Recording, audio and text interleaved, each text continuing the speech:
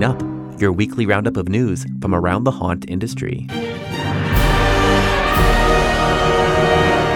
Welcome to the show. I'm Philip. On the HAN show, we bring you the haunt news, information, and education you need to prepare for Halloween. On Tuesdays, we bring you a roundup of news from haunts worldwide. Read more about these stories and so much more in our free weekly newsletter. Subscribe at the link in the show notes. And as always, for the news roundup, I'm passing it off to Daryl. Dark Night Halloween World of Farmingville, New York, which is Long Island's fastest growing haunted pop-up event, is returning to the Bald Hill Amphitheater starting on Friday, October 13th. The event will run every Friday through Sunday through Halloween, as well as family-friendly daytime Fall Fest on Saturdays. Dark Night Halloween World originally opened in 2021, seeking to provide Long Island with a genuine haunted attraction and overall Halloween event with a strong 1980s and 90s theme. Dark Knight's Fright team has added tens of thousands of dollars worth of new theme park-grade animatronics, control systems, Hollywood-grade masks crafted by LA effects artists, custom giant photo ops, and props to their event this year. The event will now feature more mazes, scare actors, and scare zones than in previous years. Even as we expand the event as a whole, we haven't lost sight of the flesh and bones of the event, which are the haunted attractions, adds co-owner and marketing director Aidan P. Finnegan. So not only will visitors get to experience more haunted mazes and special effects than anywhere else in the area, but if visitors want a Halloween experience with less emphasis on super scary, they'll get that too. We are excited to bring a large event to Long Island that truly offers something scary or spooky for everyone. Dark Night Halloween World is seeking to collaborate with new creators, performers, artists, vendors, and attractions as they expand their Halloween festival. We're opening the doors for artists, brands, and businesses to create their opportunities at our event. Even other haunted attractions in the area can participate. If you have an attraction of your own, whether that is an axe throwing or an escape room, we want to promote and sell your wares. Dark Night Halloween World is the place to be, said Mort Spuckenscrum, co-owner of Dark Night Halloween World. Tickets will go on sale this summer via the event's official website. Dark Night Halloween World is embracing new technology by becoming the first haunted attraction designed and managed by AI. You can do anything with AI now, and it will only get better from here. The negative effects of it are already being felt by the artists and entertainment communities. So instead of letting it beat us, why not use it as the tool it was intended for, said Aidan P. Finnegan. We're striving to stay ahead of the game by using artificial intelligence.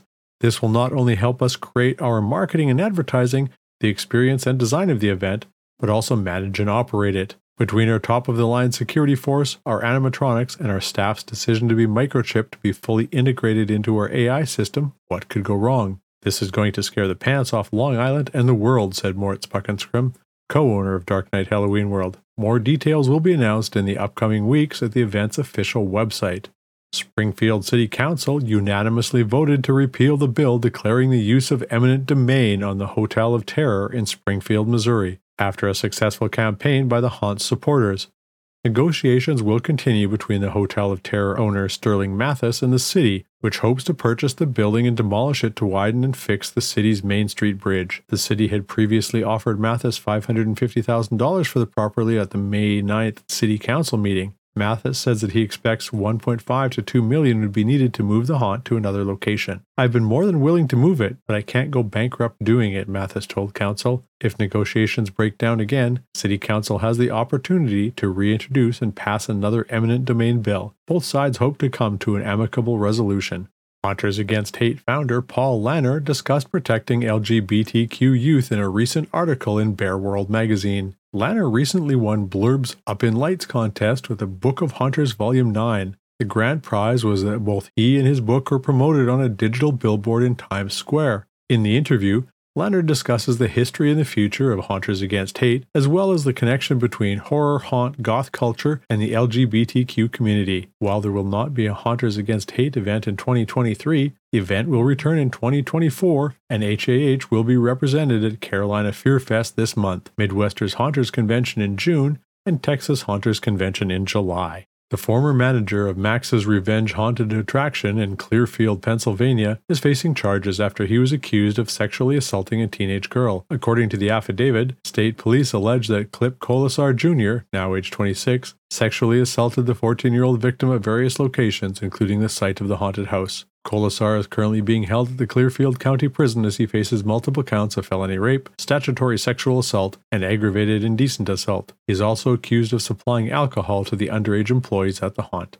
On May 10th, the Chamber of Haunters announced the future formation of the Chamber University, which will act as the educational front of the organization and provide new and continuing education to members and non-members alike. Chamber members will have free access to all educational content. Non-members will pay a fee per course. I am proud to announce this project and look forward to working with the Chamber Board to ensure that we can bring about the type of education that so many need and want, says Chamber President Robert Knowlton. I feel there's a lot of great education out there and it is ever evolving, but I also feel that this industry deserves to be treated in the same level of respect and equality that other industries receive, and we want to make sure that the world takes this industry just as serious as many other industries out there. Upcoming events from May through July of 2023 include Monsterpalooza, June 2nd to 4th in Pasadena, California. Midwest Haunters Convention, June 10th and 11th in Rosemont, Illinois. Texas Haunters Convention, July 15th and 16th in Mesquite, Texas. Horrorween Con, Idaho, July 21st through 23rd in Boise, Idaho. Midsummer Scream, July 28th through 30th in Long Beach, California. And the Ghosts of Summer, July 29th and 30th in Portland, Oregon. Looking to have a little bit of scare action early this summer? In May, you can go to Bedlam in Scottsboro, Alabama, Doom Haunted Attraction in Idaho Falls, Idaho, Factory of Fear in Moline, Illinois, Fear Factory SLC in Salt Lake City, Utah, Haunted Hills Farm in Jasper, Georgia, Horrell's House of Horror in Laurel, Maryland, Scare USA in Two Rivers, Wisconsin, Terrified Forest in Pinckney, Michigan, Erebus Factory of Terror in Erie, Pennsylvania, the Halls of Madness in Paris, Illinois, a Haunted Hotel in Louisville, Kentucky, Haunting of the Hills in Onstead, Michigan.